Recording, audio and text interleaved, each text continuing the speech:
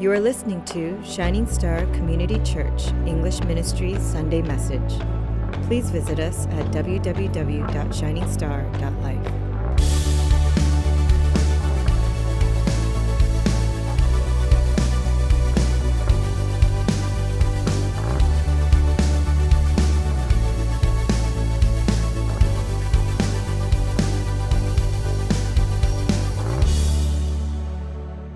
So according to an article released by the Wall Street Journal, an average person makes about 35,000 decisions a day. And that's a pretty high number, 35,000 decisions a day. You know, what to eat, what to wear, who to meet, who to hang out with, what to do. Do I want to, wear my red socks today or, yellow socks today? That turns out to be about, every 2.5 seconds you are making a decision. So that's a lot of decisions that we make a day. Life is really all about making decisions. But there's some decisions that seem to be more important than others. For example, pursuing a career, right? Figuring out what you want to do for a job, or maybe you're in college and you're still trying to figure out what your major is going to be.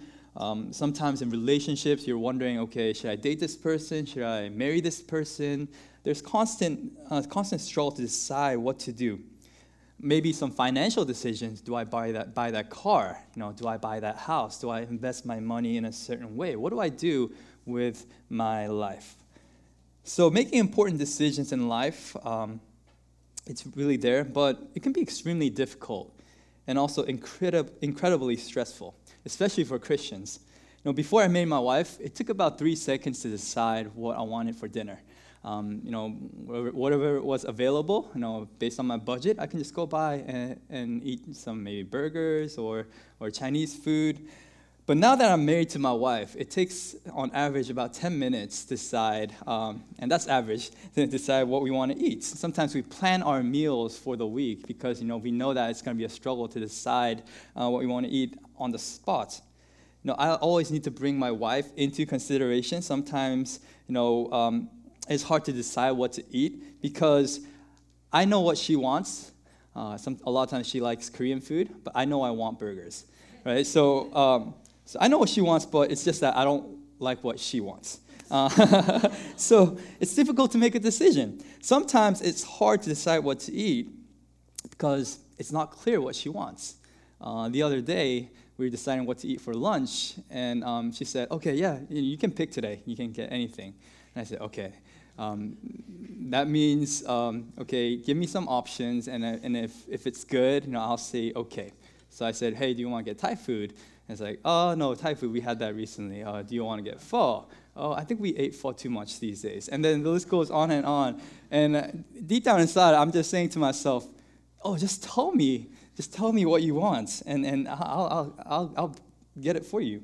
A lot of times, I think making decisions for Christians we feel the same way.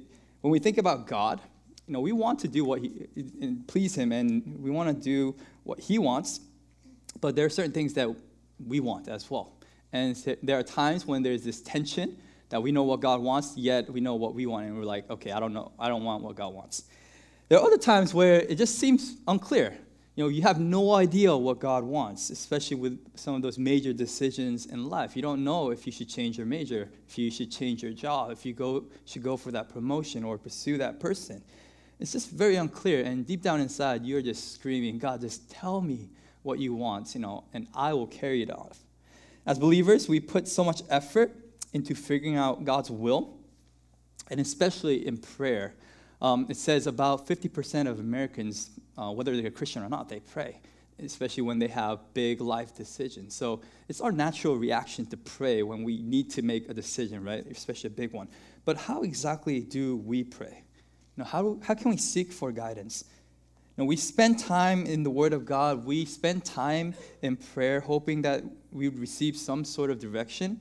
But a lot of times, it just feels like, God is putting us on hold. My first computer, it was a Dell computer. Hopefully no one works for Dell. And back in the day, computers, it was just a headache to fix it, right?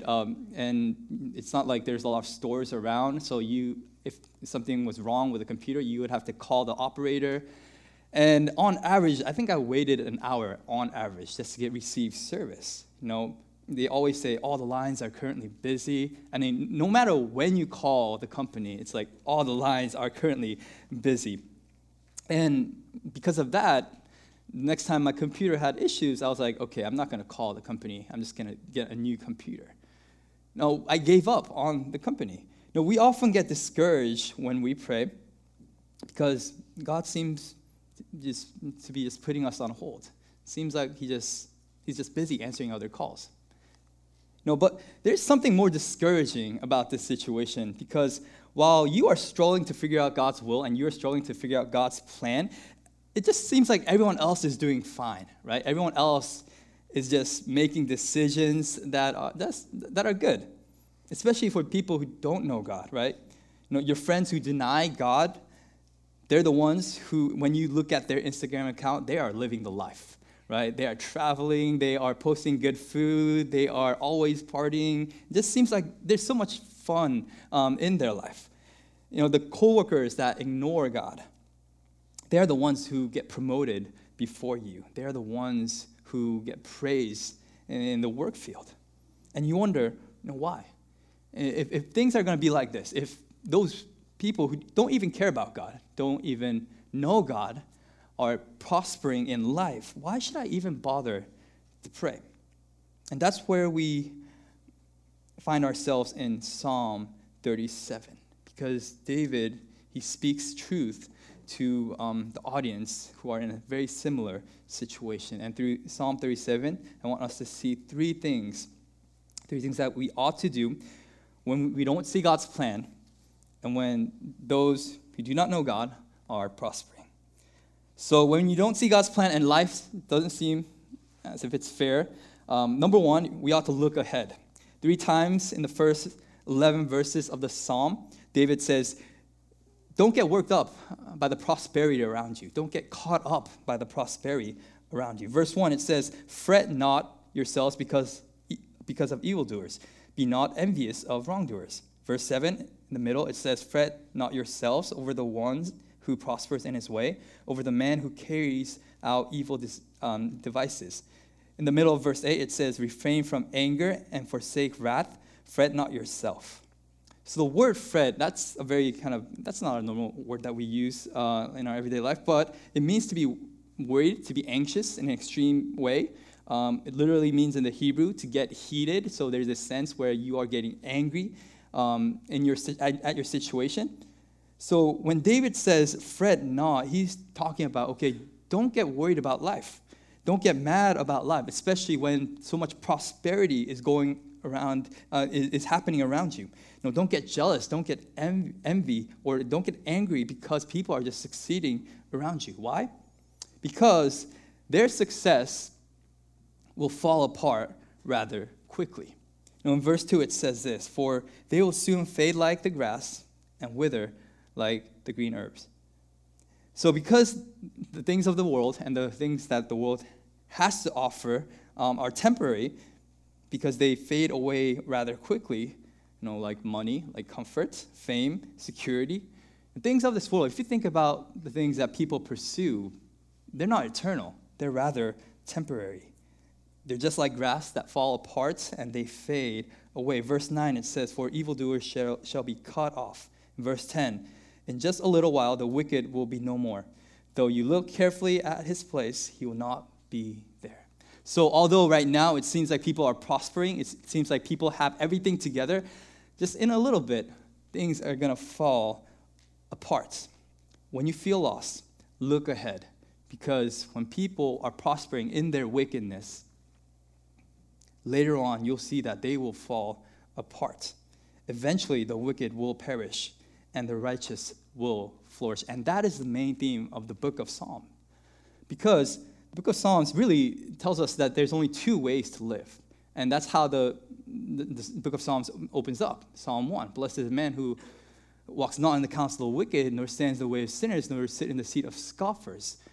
But his delight is in the law of the Lord. So there's this clear contrast between the righteous who delights in the Lord and the wicked And later on, it talks about how the righteous are like a tree planted on streams of water, while the wicked are like chaff that the wind drives away. And towards the end, it talks about how the righteous, their way is known to God. However, the wicked will perish.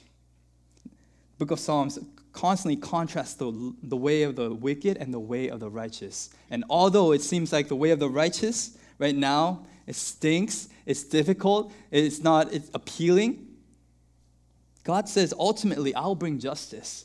And there's going to be a day where things are going to be corrected, that things are going to be made right.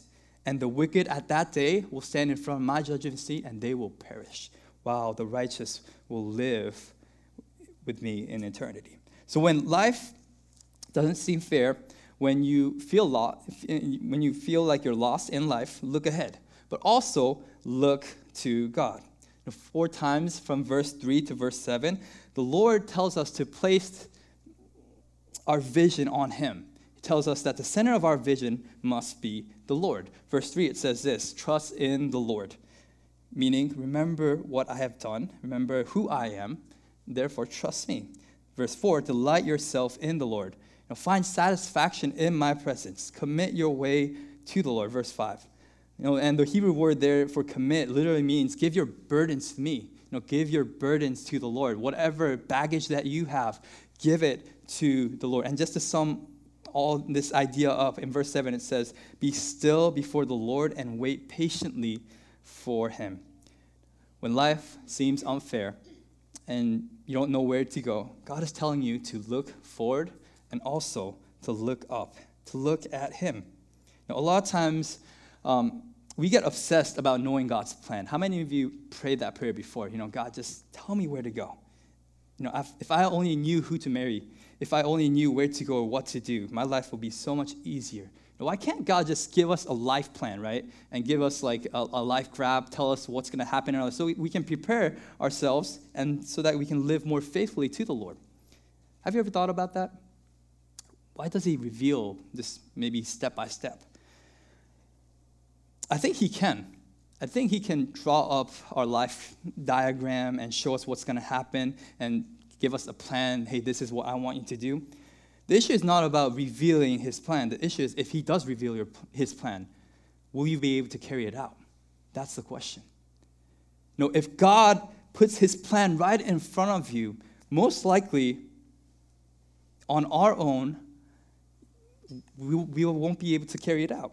No, it is because God knows how much we can take. It's because God knows that if He reveals His plan to us, that He knows that we are going to fall apart. So instead of revealing His plan, He promises His presence. He says, okay, maybe I'm not going to reveal everything to you, but I promise my presence to you. There's this Christian movie called Facing the Giants, and there's this famous scene where this high school football team, they're practicing, right? And they have a horrible track record. And so people are being defeated. They feel like, there's this great opponent coming up next game. And so the lead guy, the captain, says, okay, coach, how good are the other kids? We have no chance. And the coach, instead of responding to that kid, tells the captain, hey, come up here, put a guy on your back and do the death crawl. The death crawl is you get on your hands and your feet and you crawl along the field. And the guy says, yeah, I can probably do it for 30 yards, maybe if I'm okay, maybe 40 yards. And so the coach says, don't assume how long you can go, how much you can go, but instead just give me your best. Just try your best. And there's one twist to this, that he gives a blindfold to the captain. So this guy's blindfolded. He's doing the death crawl with a guy who weighs about 160 pounds on his back, and he is sweating every single way. And he's going, and coaches keep yelling, just give me your best, don't quit on me. Just walk until you can't feel your legs, just let it burn.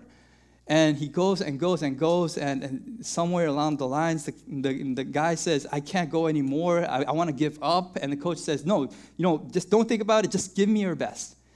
And what happens is, when he takes the blindfold off, he thinks he's about halfway there on the 50-yard line. And the coach says, you're at the end zone. A lot of times we underestimate, underestimate what we can do, especially when we measure ourselves up to God's plan. But what God is saying is, if you look at how weak you are, you're never going to be able to carry out on this plan. But I promise my presence to you, and when my presence is with you, man, incredible things can happen. You will do things that are far beyond your ability and far beyond your imagination. Did you know that God's plan is pretty crazy? That he doesn't come up with normal plans, that his plan is not just for you to have a good retirement plan, live at a beach house, and collect seashells. No, his plan is pretty crazy. What he says is he plans to use you to make dead people alive. He says that he plans to use you to reach out to those who are lost. He says that his plan for you is to change you into the image of Christ. He says that his plan for you is to be salt and light in this world, in this wicked world. He says that his plan for you is so that you can be an image bearer to reflect God's glory, his character, and his love. Did you know that that is his plan? And when we are praying for God's plan, his will, we are praying a dangerous prayer. Because he's not just saying, okay, you're going to have this career and you're going to have a good life. His plan is pretty crazy, pretty extreme. On our own, there's no way we can live up to God's design. There's no way we can live up to God's calling. We don't have the ability or the capacity to carry out his plan. And I think that's why sometimes God just doesn't reveal his entire plan. Because what's more important than his plan is his presence. Did you notice that every time God makes a promise to Israel, even in the New Testament, when Jesus commissions his disciples, his directions are pretty general. Go make disciples, right? In the Old Testament, know that I'm God. But he always promises his presence. His plan might not be clear, but his presence is pretty clear. He says, I will never leave you nor forsake you. No, and behold, I am always with you to the end of the ages. God's plan is pretty crazy. And because of that, more than a plan, we need his presence. Trust, delight, commit, and be still before the Lord. When you feel lost, when life seems unfair, rather than focusing on you and the people around you who are prospering, look ahead and look to God. And finally, when you feel lost, look to do good. In verse 3 it says, trust in the Lord and do good, dwell in the land and befriend faithfulness. Verse 5, commit your way to the Lord, trust in him, and he will act. Notice that David, when he talks about obedience, he's talking in terms of trust. The foundation of David's obedience is not blessings or plans, but it is trust. David is saying, even when I don't understand God's plan, I decide to do good. I choose to commit my ways to the Lord. A lot of times we get this order kind of, mixed up. We say that, God, if you reveal your plan to me, I'll trust you. God, if you give me your blessing, I will commit to you. God, you do something first. You give me some sort of sign, and I'm going to go all in this plan. But what God is telling us today is that his character, his nature, everything that he already done through his son, Jesus Christ, it is enough for us to go all in him. It is enough for us to trust him. God says, when you trust me, in verse 5, I will act. During my 4 years of college, I studied biochemistry, and I was sitting in my classroom. I'm about to graduate in a couple of weeks. And I'm thinking to myself, man, I really don't like biochemistry. It took me 4 years to realize that I don't like biochemistry. Man, I wish I would have knew it earlier, right? So at least I could change my major. So there I was, after 4 years, completely lost, went through all that education. And I'm still, not sure where I'm supposed to go. But one thing I knew was I had a passion for missions. I always wanted to become a missionary or be involved in missions in some way. So I said, okay, I don't know what to do, so I'm going to kind of maybe go overseas for a little bit, try out this thing called missions. So I was with an organization called Youth with a Mission. I did a discipleship training school with them, and for 3 months, there was this lecture phase where they would teach me the Word of God and everything about God. And for 3 months, I was in Cairo, Egypt, serving the Lord, reaching out to people. And when I went so my training happened in Lausanne, Switzerland. And when I went to Lausanne, Switzerland, I was so determined to be faithful to God. I said, I'm going to buy a one-way ticket. And after these 6 months, God, I know that you're going to speak. I'm going to cry out to you. I'm going to hold on to you. I'm going to seek your face and seek your plans. That after these 6 months, I'm going to know for sure where I'll need to go. So I'm not even going to buy a round ticket. I'm not coming back home, right? One-way ticket. Lecture phase ended. I'm like, okay, God, still you're not speaking. Maybe it's that during the outreach, right? God is going to speak to me for sure. And days passed by. And I noticed that the day to go back home is approaching, right? We came back to Lausanne 1 week. We have a debrief meeting. And while people are celebrating how they're going to kind of live out their faith, sharing their experiences and how they're going to take this back home and live their lives, I'm saying to myself, I have no idea where to go. I didn't even buy a ticket yet. God, for 6 months, I prayed. I cried out to you. Sometimes I would just walk in the woods for hours asking God, what do you want me to do? Just tell me. God, just show yourself to me. And you know what made it worse? It seemed like everyone else had things figured out. When I would contact friends back home or people I knew, it seems like they don't need to cry out to the Lord. Their life is set. They're already pursuing a career. The guys who I knew, they never studied in college. They're like pursuing these good careers, flourishing in their jobs. And here I am. I'm struggling to figure out my life. And I feel miserable. And at that moment, I realized something though. I realized something that there's something more valuable than God's plan. It's a perspective. The 6 months that I spent with YMDTS, I still didn't know what to do with my life. But there's one thing that was for sure. I knew that God was real. My faith was solidified. And really the teaching that I received and the things that I've seen in Egypt changed the way that I viewed my life. Seeing the brokenness in a foreign land made me realize that prosperity is not just a given, that there are people just struggling to put food on the table, that there are people who are dying, getting stoned by their family because of their faith. I realized that there's so much need in this world, and also I realized how small I am too. Right? In America, or with my friends, I feel like I can do everything. Man, just even carrying out a conversation was a struggle, and so I realized how little I am. And lastly, I realized how big God is. God changed my perspective in life. And at that moment, I still didn't know where to go, but I wasn't worried anymore. I wasn't lost anymore, although I didn't have clear directions, because I was confident in the Lord. I was confident that when I trust in Him and I commit my works to Him, that He'll be faithful and He would work. One of my favorite verses in the entire scripture comes from Proverbs 16:3. And it says, commit your works to the Lord and your plans will be established. Did you know that? A lot of times you say, my plans will be established, then I'll commit to the Lord. No, the Lord says, the way that you commit to me is not based on my plans, but it's based on me. That when you have assurance and you understand that I'm your God and you live faithfully every single day, and that you choose to do the work of God every single day, I will show you the way. Even in today's passage, He says, I'll give you the desires of your heart.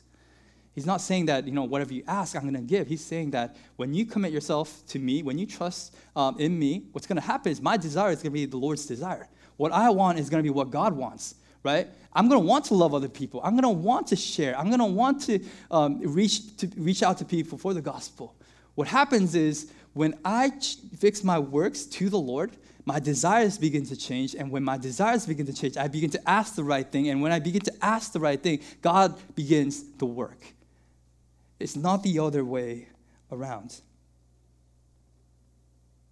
Do you know why God tells us not to fret, not to worry, or not to be envy or get mad at life? It's because fretting, being jealous, being mad, it really comes from this idea that I deserve a better life. When you are mad at other people, when you are mad at God, it really comes from this idea that I deserve something better. And that is sin. Being discontent with life, not looking at all the blessings that God has given you, not looking at the opportunities that are in front of you. But when you are so fixated on yourself and you say, I deserve better, and when you are discontent, that is really the root issue. That is sin. And you know what sin does? Sin distorts your vision. Sin disconnects you from a sense of reality. God is not asking you to deny your struggles or asking you to deny the fact that you are lost.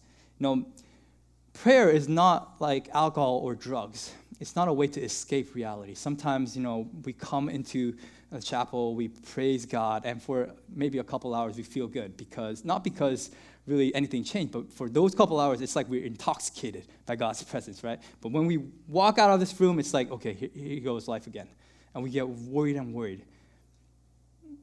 Alcohol, drugs, they help you to escape reality. Prayer helps you to get in touch with reality. I love what Tim Keller says in his book called Prayer. He says, prayer is like waking up from a nightmare to reality. I dream a lot. I don't know about you, but I dream some horrible dreams. One time I had this dream where I was standing in front of a room and I was supposed to preach, but I had no notes. I didn't know, and I was just stuttering along the way. People were not responding. It felt so real. Maybe it's because sometimes that does happen to me. Right? So real, right? And I wake up and I'm like all confused. I'm broken, and then I realize that it was just a dream. And then I laugh at myself. Sometimes I cry in my dreams. I don't know if you do that, but I lose someone that I love, and I can tell that I'm really sad. I'm crying, and I wake up. There's some tears in my eyes, and I'm like, but it's just a dream. But at that moment, that felt so real. Those emotions, the things that I dreamed about, it felt so real. However, what happened was when I woke up, my eyes were open to a greater reality. Sometimes it's the opposite way. Sometimes you wake up from a very sweet dream, right? It's like you're with the lover of your life on a beach, right? You're enjoying the scenery, and then you wake up, right? Just before you're about to kiss, it's like you wake up. It's like, and your eyes are open to the harsh reality. Your eyes are open to the reality that life is not that easy, right? Life is sweet, but there's some difficulties in it. What I'm trying to say is prayer helps you to get in touch with reality because sin distorts reality. Prayer is like waking up from a nightmare where you can see a greater reality. Prayer brings perspective.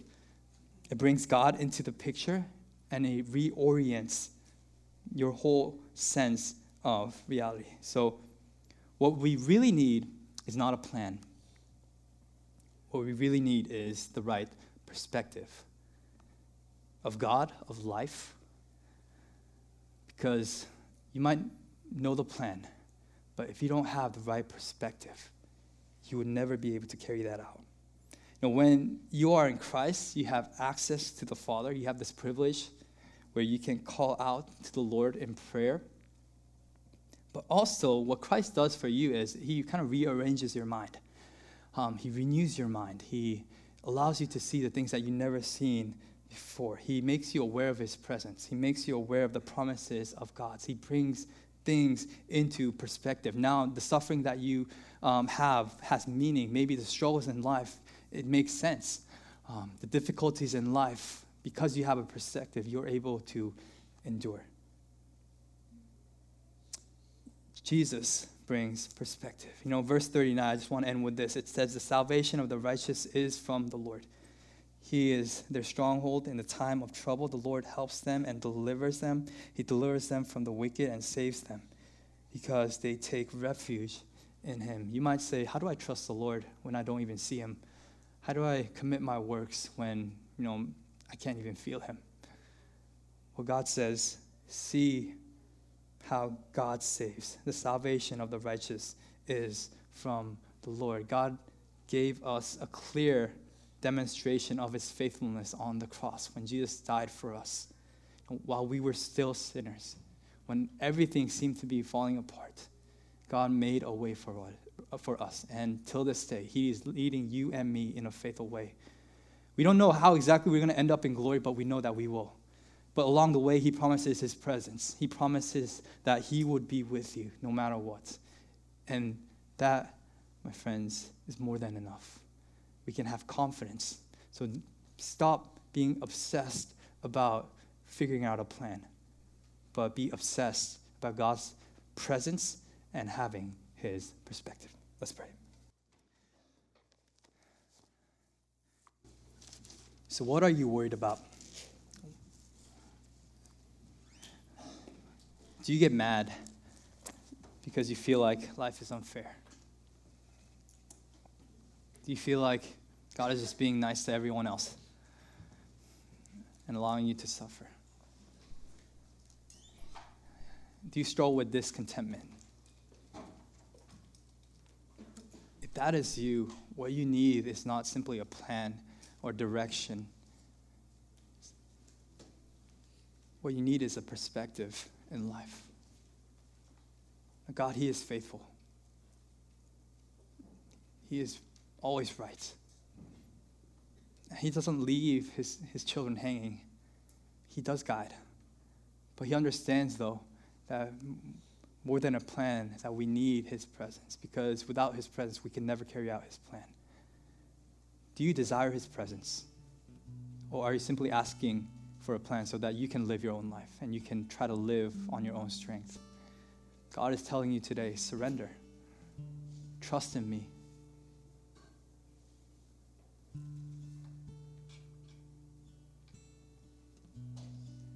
When someone first comes to our church and they ask where the bathroom is, I always make sure I go with them to show exactly where the bathroom is. I can give them directions. A lot of times, 9 out of 10 times, they get lost along the way. Do you see, just having directions is not enough. Sometimes you don't know, that person, when they're walking with me, they don't have the directions, but they have my presence. And the person that is leading them knows exactly where they're walking towards. That is God. So cling on to him, trust him, commit your works to him. Let's pray.